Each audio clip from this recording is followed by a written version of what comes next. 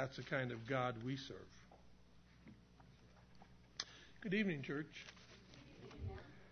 For those of you who don't know me, anybody who's new here, my name is Mark Matthews, and I'm filling in for Zeke tonight.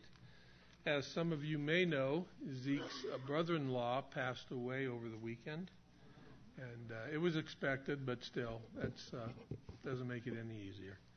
And Zeke and Blanca are back in Texas for the services and ministering to the family back there. So we'll keep them in prayer when we open in prayer in just a few moments.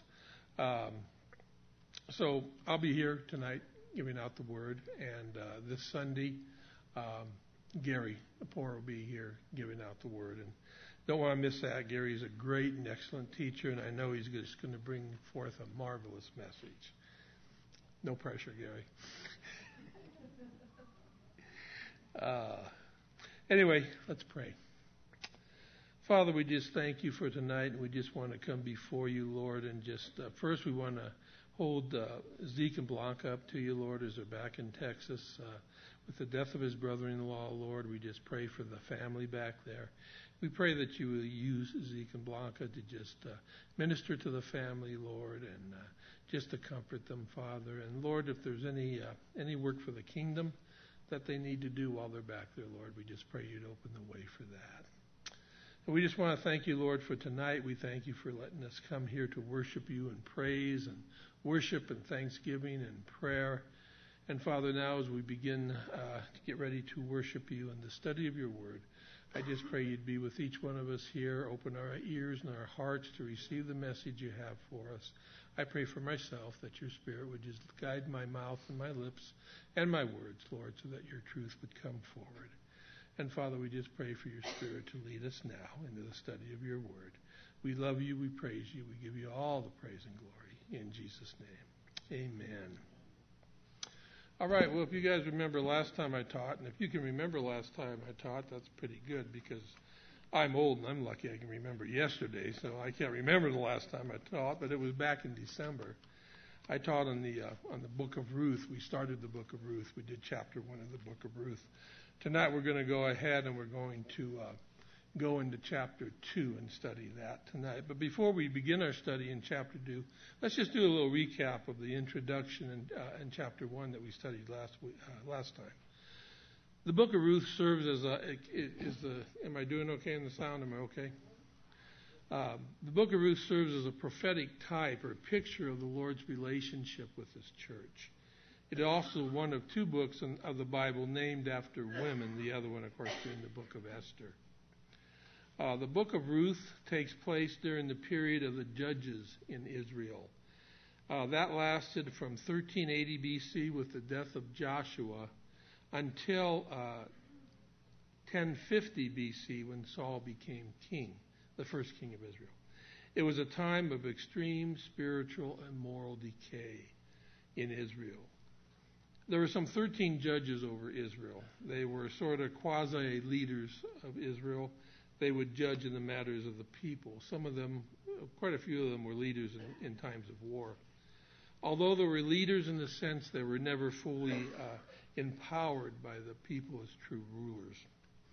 They were interim leaders during an interim period between Joshua and the establishing of a monarchy, at which time Saul became the first king. So the book of Judges covers a period of time between the death of Joshua and the coming in of Samuel, who was the last judge of Israel. Now it was here that the form of government in Israel changed from a theocracy, which is God ruling, to a monarchy with a man as ruler. Now the theocracy was never successful. It wasn't a successful period in Israel simply because the people would not submit to the rule of God. And that's a little lesson for our lives too. Are we submitting to the rule of God in our life? We need to look at that from time to time. Before we get to Ruth, there are two sets of verses I want to take us to in the book of Judges. First, let's turn and read Judges chapter 2, verses 7 through 10. And I emphasized this last time I taught, and I'm emphasizing it again tonight because this describes a period in Israel that is almost a mirror image of where we are today in our country. Judges 2, chapter 2, verse 7 says, "So the people served the Lord all the days of Joshua and all the days of the elders who outlived Joshua, who had seen all the great works of the Lord, which he had done for Israel. Now Joshua, the son of Nun, the servant of the Lord, died when he was 110 years old. And they buried him within the border of his inheritance at Timnath-Heres in the mountains of Ephraim, on the north side of Mount Gosh. That's verse 9. I believe that verse 10 is one of the saddest verses in Scripture. And it really captures Israel's situation at this time. I think it captures our nation's situation tonight. It said, when all that generation had been gathered to their fathers, another generation arose after them, who did not know the Lord, nor the work which he had done for Israel. As a result of verse 10, that whole period can be summed up best in the very last verse of the book of Judges. That's Judges chapter 21, verse 25. That says this. It says, in those days there was no king in Israel. Everyone did what was right in their own eyes. People were just doing whatever it was they wanted to do. That almost sounds like something that could be said about America today, doesn't it? At least about our leaders. Those in positions of leadership seem to have forgotten the blessings that God has bestowed on our nation, even the miracle of it becoming a nation at all. When you think back to the Revolutionary War, you have to remember that just a ragtag bunch of farmers and shopkeepers defeated the best trained, best equipped army in the world at that time. And if that wasn't the hand of God, I don't know what wasn't. When instructing Samuel to anoint a king over Israel, God told Samuel that it was he, God, not Samuel, who was being rejected by the people. In 1 Samuel chapter 8, verses 7 through 9, after the elders of Israel had petitioned Samuel to appoint a king over them, God said this to Samuel. 1 Samuel 8, verse 7. And the Lord said to Samuel, heed the voice of the people in all that they say to you. For they have not rejected you, but they have rejected me, that I should not reign over them, according to all the works they have done since the day that I brought them up out of Egypt, even to this day, with which they have forsaken me and served other gods, so they are doing to you also. Now therefore, heed their voice. God said they want a king, give them a king. So the people rejected God as ruler over them, and God instructed Samuel not to take it personally, because again, it was God that they were rejecting and not Samuel. So, it's during this dark time in Israel, this time of religious apostasy, moral corruption, and political anarchy, that the book of Ruth takes place. In chapter 1, we saw that there was a famine in Israel at this time, and that in an attempt to escape the effects of the famine, an Israelite named Elimelech took his wife and his sons and went to live in the land of Moab, which apparently had itself avoided the famine. Elimelech's wife's name was Naomi, and his sons were named, Sickly and Puny, actually, is what it translates to from the Hebrew. The real names were Mahlon and Chilion, but Sickly and Puny was what their names meant, and it turns out later in the story that they must have actually been that way because they both died at a very young age, leaving young wives behind them. In verse 4 of chapter 1, we were told that Elimelech died, Naomi's husband.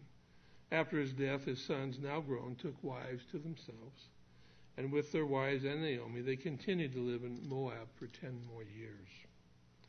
Then verse 5 of chapter 1 told us this. It says, then both Mahlon and Chilion also died. So the women survived, her 2 sons and her husband. So Naomi was the only one left that originally came over from Israel. Now, it wasn't bad enough that Naomi had lost her sons. The situation was made even worse by the fact that her husband was dead. Now, that left her and her 2 daughter-in-laws with no means of support.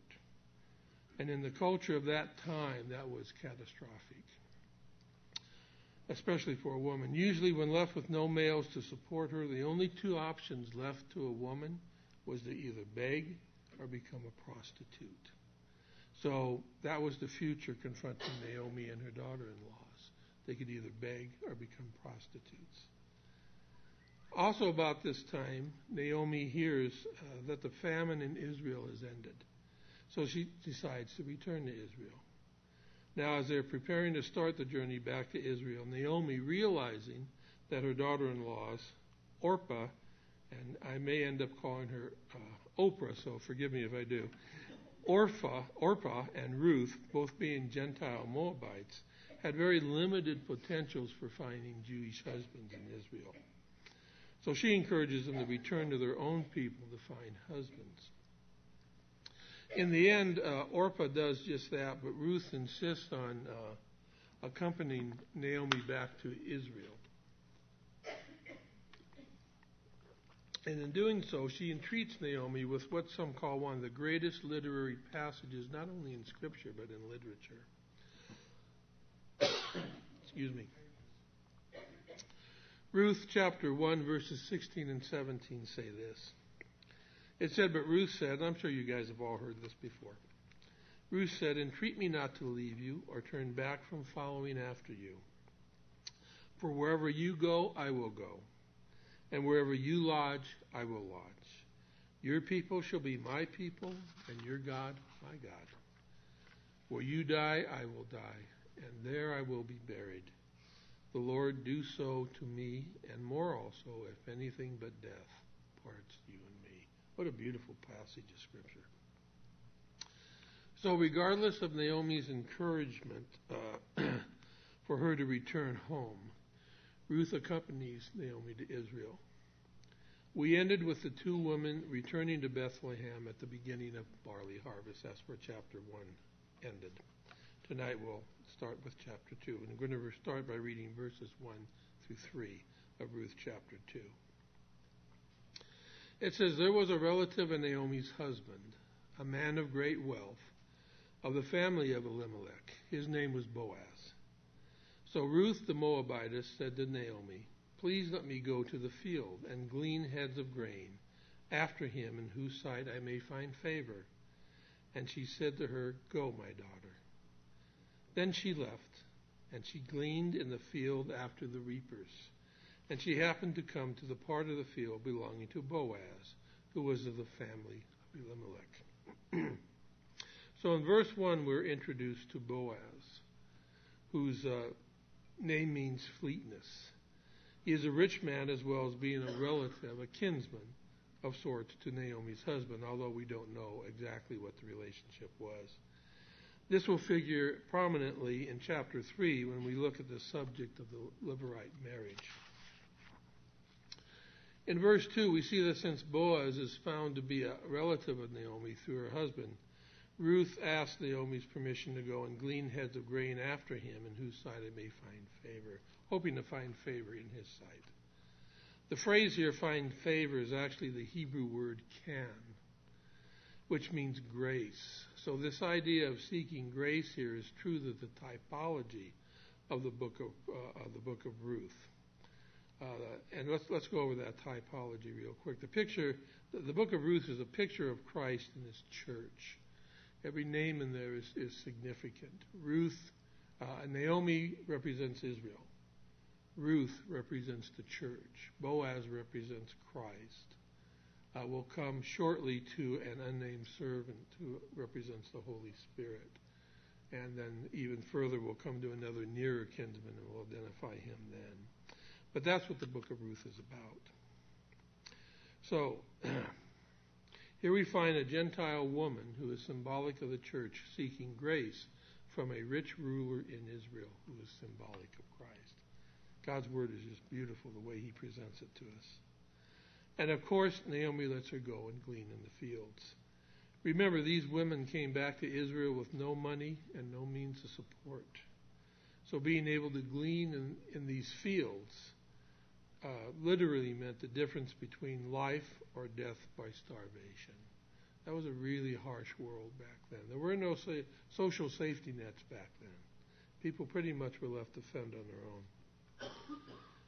One more thing here, and this is kind of a technical point. If you're reading in the King James translation or a couple other ones, your Bible may say that Ruth was gleaning ears of corn.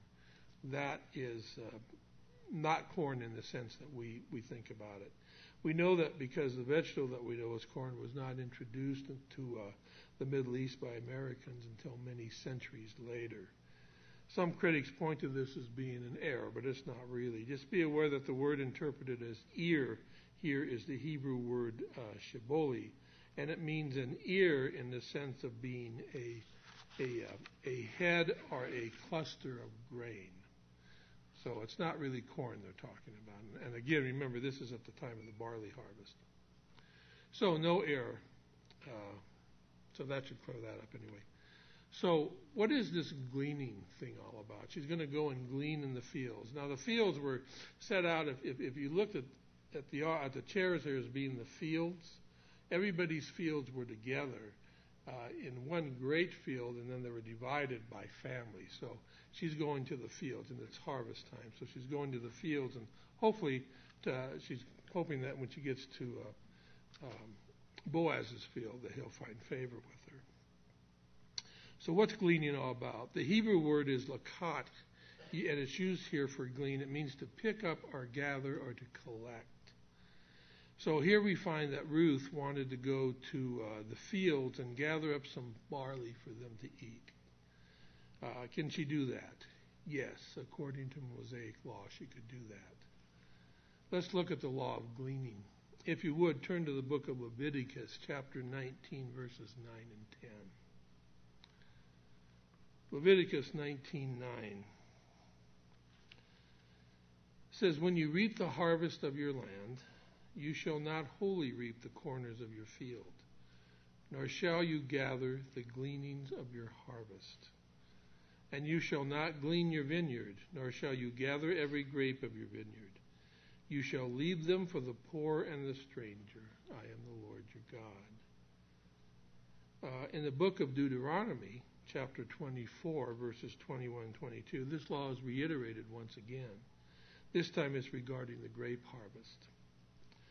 It says there in Deuteronomy 24:21, it says, "When you gather the grapes of your vineyard, you shall not glean it afterward. It shall be for the stranger, the fatherless, and the widow. And you shall remember that you were a slave in the land of Egypt. Therefore I command you to do this thing." So in Leviticus, he talks about the poor and the stranger. In Deuteronomy, he talks about the stranger, the fatherless, and the widow.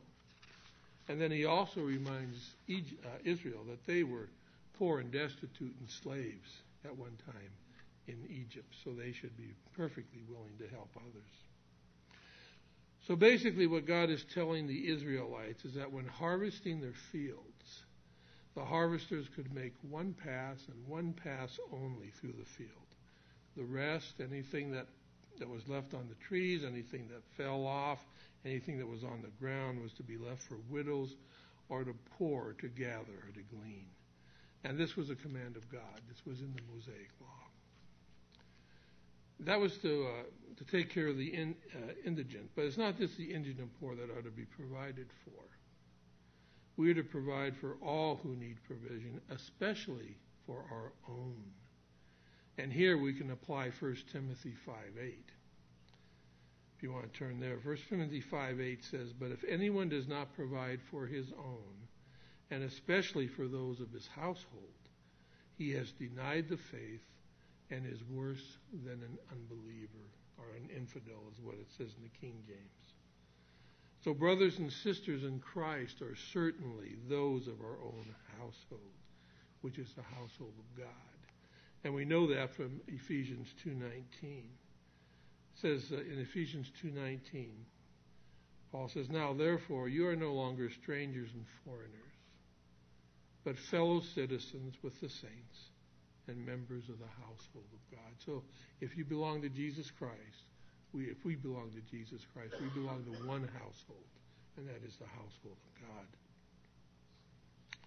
How we care for the poor and those in need, especially those of the body, is extremely important to the Lord. James tells us in James 1, chapter 1, verse 27.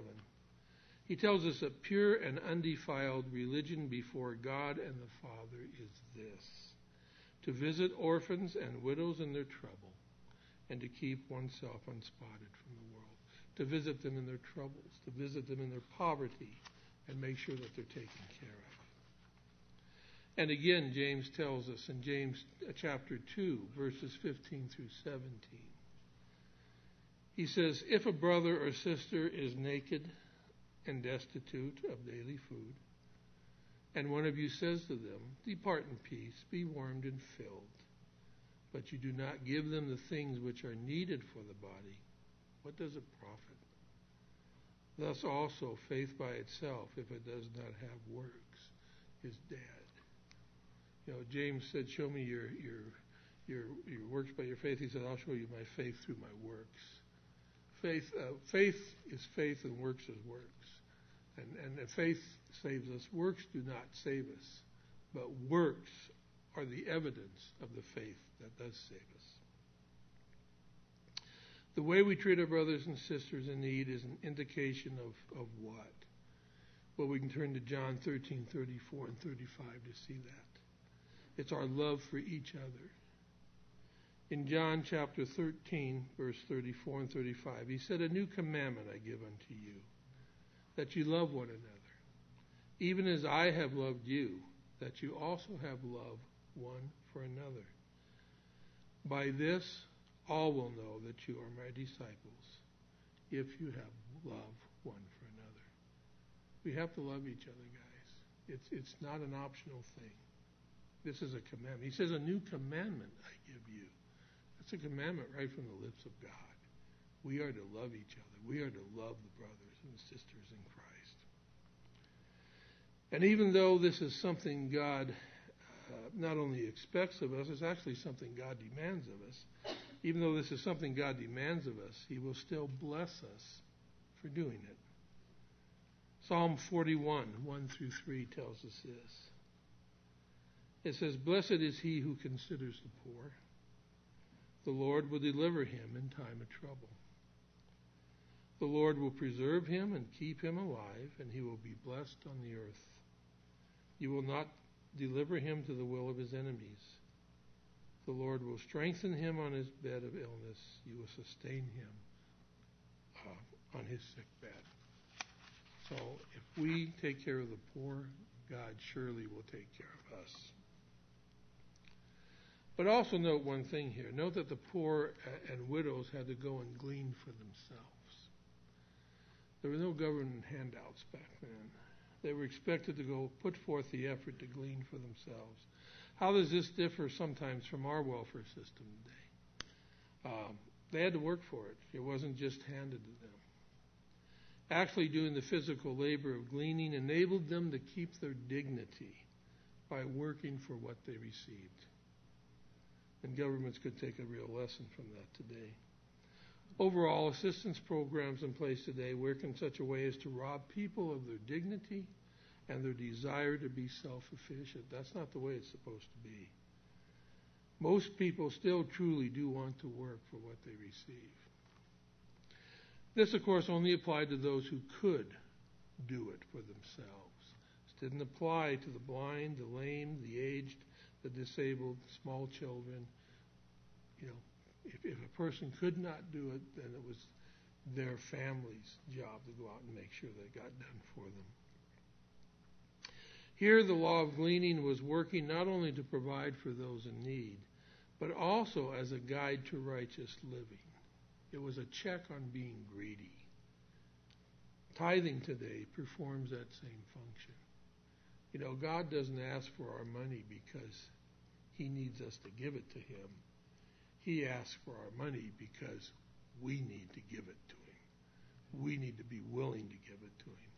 We need not to hold on to it so tight-fistedly that we refuse to give where it's needed. And that is a check on us. That's a check on us to make sure that we don't get caught up in the spirit of greed. In verse 3, it says that she happened to come to the part of the field belonging to Boaz. it is obvious that this thing that just happened was, in reality, was really planned by God. Verses 4 through 13. Let's go ahead and read those.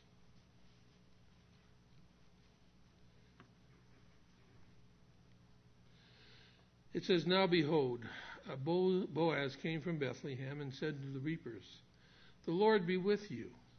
And they answered him, The Lord bless you. Then Boaz said to his servant who was in charge of the reapers, Whose young woman is this? So the servant who was in charge of the reapers answered and said, It is the young Moabite woman who came back with Naomi from the country of Moab. And she said, Please let me glean and gather after the reapers among the sheaves. So she came and has continued from morning until now, though she rested a little in the house. Then Boaz said to Ruth, You will listen, my daughter, will you not? Do not go to glean in another field, nor go from here, but stay close by my young women. Let your eyes be on the field which they reap, and go after them.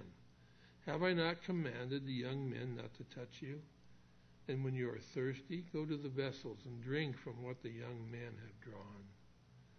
So she fell on her face, bowed down to the ground, and said to him, Why have I found favor in your eyes, that you should take notice of me, since I am a foreigner? And Boaz answered and said to her, It has been fully reported to me, all that you have done for your mother-in-law since the death of your husband, and how you have left your father and your mother and the land of your birth, and have come to a people whom you did not know before. The Lord repay your work, and a full reward be given you by the Lord God of Israel, under whose wings you have come for refuge. Then she said, Let me find favor in your sight, my Lord, for you have comforted me, and have spoken kindly to your maidservant, though I am not like one of your maidservants. So, in verse 4, we see that Boaz appears to be a man in good favor with his workers as well as one who is considerate of their welfare. He receives blessings from them, and he gives blessings right back to them. In verse 5, Boaz addresses an unnamed servant. This is interesting, this servant being a type or a picture of the Holy Spirit. John 15:26 tells us this. Jesus said, But when the Helper comes, whom I shall send to you from the Father, the Spirit of truth who proceeds from the Father, he will testify of me. The Holy Spirit never testifies of himself. He never names himself. He only brings forth the name of Christ. He only testifies of Christ. So anytime you're going through the Scripture, you're reading the Bible, and you come anywhere across an unknown servant, an unnamed servant, you can probably assume that's a type of the Holy Spirit. When Abraham sent his servant out to find a daughter for Isaac, the servant went unnamed all the way for many, many chapters, because that's a picture of the Holy Spirit going forth from God to find a bride for Christ. That's another wonderful type or picture in Scripture. In verse 6, the unnamed servant identifies Ruth as being one who has come to Israel through her relationship with Naomi. As the church, our spiritual roots are, of course, deeply planted within our relationship to Judaism. In verse 7, we learn that Ruth has pleaded to the servant, Please let me glean, asking for favor. As a foreigner, especially a foreign woman, opportunities were greatly restricted to her. Verse 7 also tells us that Ruth was a hard worker, working from morning to night, dedicated to the task at hand. That, too, is an object lesson for us. As a church, we need to be dedicated to our task at hand. And what is our task that we have? It's the Great Commission. It's the Great Commission, isn't it? The task that Jesus has given to all of us to perform. Matthew 28:19 and 20 tells us this. It says, "Go therefore and make disciples of all the nations, baptizing them in the name of the Father and of the Son and of the Holy Spirit, teaching them to observe all things that I have commanded you." How do we all get involved in that? Do we all have to go to foreign lands? Do we have to do that? No. You can become greatly involved in that simply by praying. Just pray for the lost. Pray for the missionaries around the world. There are people around the world today, guys, that are living under extreme conditions just to give the gospel of Christ to a lost and dying world. They need your prayers. They need our prayers every day. You know, if you have a prayer list, put missionaries on there. They are really, really desperate for our prayers. You can help by contributing money. You can help by doing a lot of things we do here. We sell burritos and things like that to raise money. You can help in those ministries. We have a craft ministry that we have shows at the end of the year, and a lot of that money goes to the missionary field. So there's a lot of ways of getting involved in the Great Commission right from your own home, right from your own church. You don't have to go to the far ends of the earth, but just be willing to help whatever way you can. And prayer is a great way to help. Pray for those missionaries. Do we do that? Do we work on that from morning to night? I know that I fail to do that often. Often that's far from my mind. But we need to do that. We need to pray for those people out there. They're putting it all on the line for Christ. The least we can do is pray for them. In verses 8 and 9, Boaz tells Ruth not to go to any other field to glean, but to stay in his field. He will provide provision and protection. If you want a companion scripture to this, you can just go to Psalm 23 and read that. In verse 10, it tells us that Boaz shows great kindness. The Hebrew word here again is kan, which means grace to a foreigner. It's life-saving grace that he's showing to Ruth, just like the life-saving grace that Christ has shown towards us. Chuck Smith wrote a book a long time ago. It was titled "Why Grace Changes Everything." If you've never gotten a chance to read that book, get a copy of it and read it. It's a great book. And grace really does change everything. So Boaz does this kindness for Ruth. This is a kindness. The kindness is a word you don't hear used much anymore. You used to hear it. You used to say, "Oh, yeah, look at that guy over there. Look how kind he is." You know, we don't use that word very much anymore. It means someone who is friendly, generous, and considerate. Unfortunately, we live in a world that's not friendly, generous, and considerate for the most part. Pretty harsh out there, actually. But kindness is important. 1 Corinthians 13 says, "Love suffers long and is kind." Psalm 117, verse 2 says, speaking of God, "For his merciful kindness is great towards us." Proverbs 31, verse 26 speaks of the law of kindness. Isaiah 54:8, there God tells us this. He says, "But with everlasting kindness I will have mercy on you." Jeremiah 31:3 says, "The Lord has appeared of old to me, saying, Yes, I have loved you with an everlasting love. Therefore, with loving kindness I have drawn you." It's the kindness of God that draws people to him. And Colossians 3:12 tells us to put on kindness. As his children, as his representatives, we need to put on kindness. And one of my favorites is Ephesians 2:7. That says this. It says that in the ages to come, he, this is speaking of God the Father, in the ages to come, he might show the exceeding riches of his grace in his kindness towards us in Christ Jesus. That tells us right there that God is going to spend eternity showing us the kindness, the grace, the love, and the mercy that he's shown us. He's going to spend eternity doing that. And it's never going to run out. There's always going to be more and more for him to show us. Kindness is mentioned in many other scriptures as well.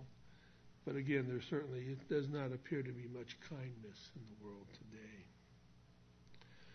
Verse 11 tells us why Boaz is showing this favor to Ruth.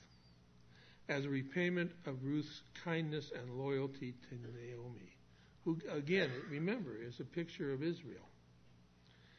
God will also repay us for our kindness and our loyalty to Israel. The evangelical Christians are probably the most loyal people to Israel outside of Israel. And there's a real bond between evangelicals and the Jews. Genesis 12:2, God said this. Speaking to Abraham, he said, I will make you a great nation. I will bless you and make your name great, and you shall be a blessing. I will bless those who bless you, and I will curse him who curses you. And in you all the families of the earth shall be blessed. Of course, that's speaking of Christ coming through his line. Unfortunately, those blessings appear to be in jeopardy under our present administration in Washington. We have grown farther away from Israel than we have ever been since Israel became a nation. And I think we're going to pay for that shortly. I think we're paying for it now in a lot of the things that are going on in the world. Verses 12 and 13. Verse 12 speaks of Ruth coming under the wings of God. Here you can't help but go to Psalm 91. Psalm 91, verses 1 through 4, says this. It says, He who dwells in the secret place of the Most High shall abide under the shadow of the Almighty. I will say of the Lord, He is my refuge and my fortress. My God, in Him I will trust. Surely He shall deliver you from the snare of the fowler and from the perilous pestilence. He shall cover you with His feathers, and under His wings you shall take refuge. What a beautiful place. What a wonderful place to dwell. And if you belong to Jesus Christ, that's where we're dwelling tonight. We're dwelling under His wings, under His feathers, under His protection. There's nothing that's going to happen in this world that can touch us as followers of Jesus Christ. Oh, they can imprison us and they can kill us, but they can't touch us. Our eternity is set. Our eternity is secure. And nothing will change our eternity. We are safe and protected and under the wings of Jesus Christ. And again, what a wonderful place to be. To live, dwell there.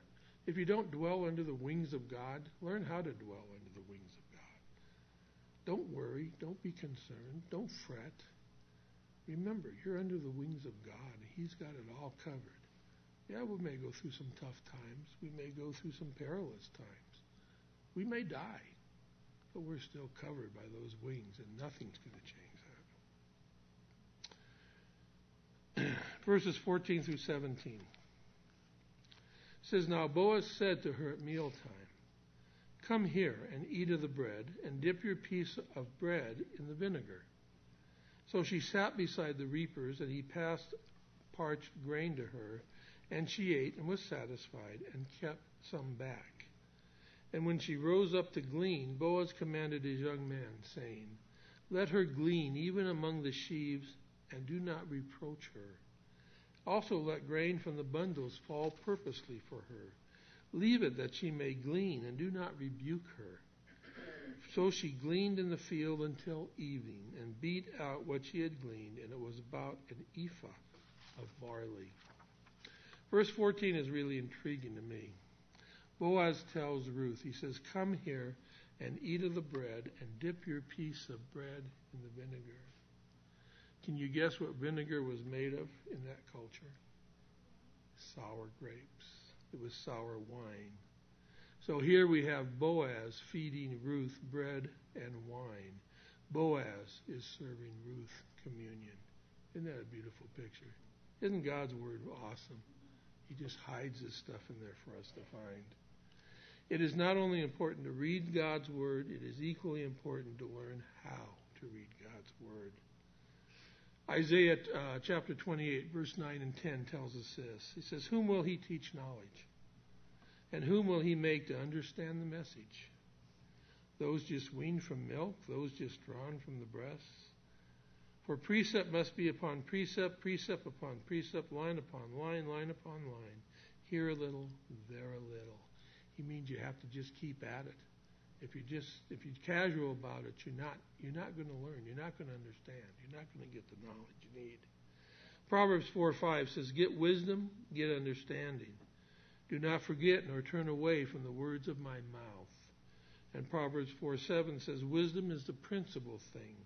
Therefore get wisdom, and in all thy getting, get understanding." God gave us this book to read and understand, and there's no reason we can't. We have the Holy Spirit as our helper to lead us into all truth. Pray before you read. Pray that the Lord will lead you in the truth, and He will. We need to read God's Word with understanding. And when we dig deep while reading God's Word and watch for those golden gems that are hidden in it, we will be richly rewarded with both knowledge and understanding. In verses 15 and 16, Boaz instructs his young men to make sure that there is plenty for Ruth to glean, even instructing them to purposely let grain fall from the bundles that they gather, while also letting her gather from the fields which haven't even been harvested yet. This is a wonderful picture of God's generosity towards and provision for those who He takes under His wings. God is very, very generous. Boaz also exhibited the highest form of charity by giving in secret so as not to shame the recipient.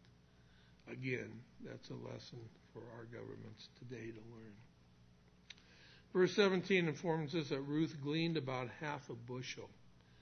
That is more than would be expected for a day's work, but Boaz purposely provided for her. We'll finish with verses 18 through 23. Then she took it up and went into the city. And her mother-in-law saw what she had gleaned. So she brought out and gave to her what she had kept back after she had been satisfied. She's talking there about the corn. Remember it said in verse 14, she held some corn back when she was eating lunch. She held it back for Naomi. She's also very generous. She was thinking of Naomi, not just of herself. And her mother-in-law said to her, "Where have you gleaned today? And where did you work? Blessed be the one who took notice of you." So she told her mother-in-law with whom she had worked, and said, "The man's name with whom I work today is Boaz." Then Naomi said to her daughter-in-law, "Blessed be he of the Lord, who has not forsaken his kindness to the living and the dead." And Naomi said to her, "This man is a relation of ours, one of our close relatives."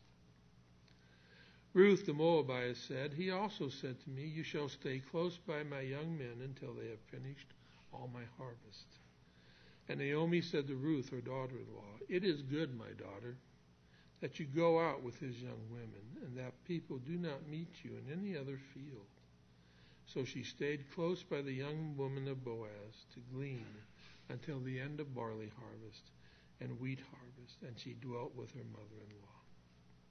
So in verses 18 through 23, we see Ruth return to Naomi with this plenteous bounty that she gleaned during the day.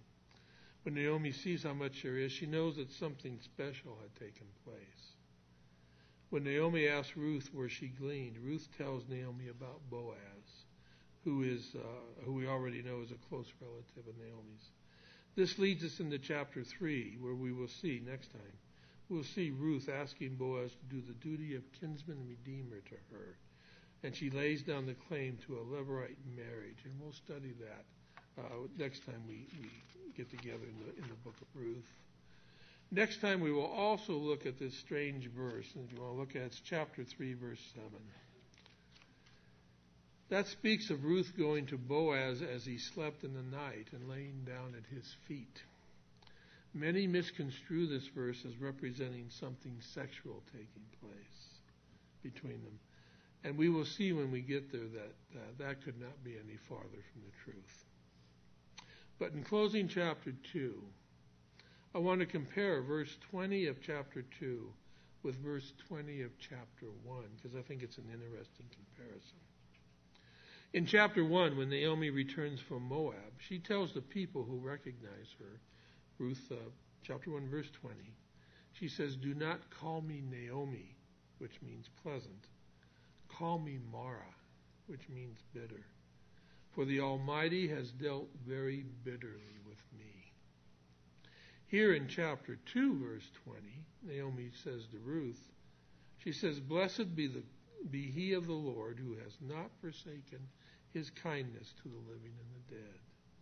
In the end, God had not abandoned Ruth and Naomi. He provided for them. After utter despair, Naomi now places hope in God. I believe that will be true of Israel also one day. Since the crucifixion, God has seemingly dealt bitterly with Israel. They crucified their Messiah. They crucified his son. And when they did that, they brought down a curse upon their own heads. When Pilate, knowing Christ to be innocent, washed his hands of the Lord's blood, the Jews responded in this way. This is out of Matthew chapter 27, verse 25. It says, "And all the people answered and said, 'His blood be on us and on our children.'" What a terrible verse that is. They called down a terrible curse upon themselves. And it has been for 2,000 plus years, culminating in the Holocaust of World War II, after which the Jews en masse turned their backs on God. That's why Israel today is mostly a secular nation. Sure, there's some Jews over there. There's some Hasidic Jews, and there are some Orthodox Jews. But if you look at the average Israeli, they'll tell you that they're either agnostic or atheists and live secular lives. They just said they just couldn't believe that God would let this happen to them. The Holocaust was their chapter 1, verse 20 moment. They said, "God has dealt bitterly with me." And this will continue until the event occurs as prophesied of in the book of Hosea. And that's Hosea chapter 5, verse 15. When the Jews, suffering persecution and facing annihilation in the tribulation, turn their hearts around and petition Christ the Messiah to come back and save them. Hosea 5:15 says this. It says, "I will return again to my place." That's the Lord speaking. "I will return again to my place, till they," the Jews, "acknowledge their offense." What was their offense? They rejected him the first time he came. "Till they acknowledge their offense, then they will seek my face. In their affliction, they will earnestly seek me." We know by that at the time of the tribulation, 2/3 of the Jews are dead. The last third, over in Basra probably, most of them, will petition Christ to come back and save them. And he will, 3 days later. He'll do that, and he'll save them to the uttermost when he does it. Hebrews 7:25 says this. It says, "Therefore," speaking of Christ, "therefore he is also able to save to the uttermost those who come to God through him, since he always lives to make intercession for them." And then Psalm 59 will be fulfilled when that happens. And I'll read from Psalm 59. It says, "Deliver me from my enemies, O my God. Defend me from those who rise up against me. Deliver me from the workers of iniquity, and save me from bloodthirsty men. For look, they lie in wait for my life. The mighty gather against me. Awake to help me, and behold, you therefore, O Lord God of hosts, the God of Israel. Awake to punish all the nations. Do not be merciful to any wicked transgressors." This is talking about the tribulation, the day of the Lord. "At evening they return. They growl like a dog. They go all around the city. Indeed, they belch with their mouth. Swords are in their lips, for they say, 'Who hears?' But you, O Lord, shall laugh at them. You shall have all the nations in derision." That comes right from Psalm 2, verse 4. "I will wait for you, O you his strength, for God is my defense. My God of mercy shall come to meet me.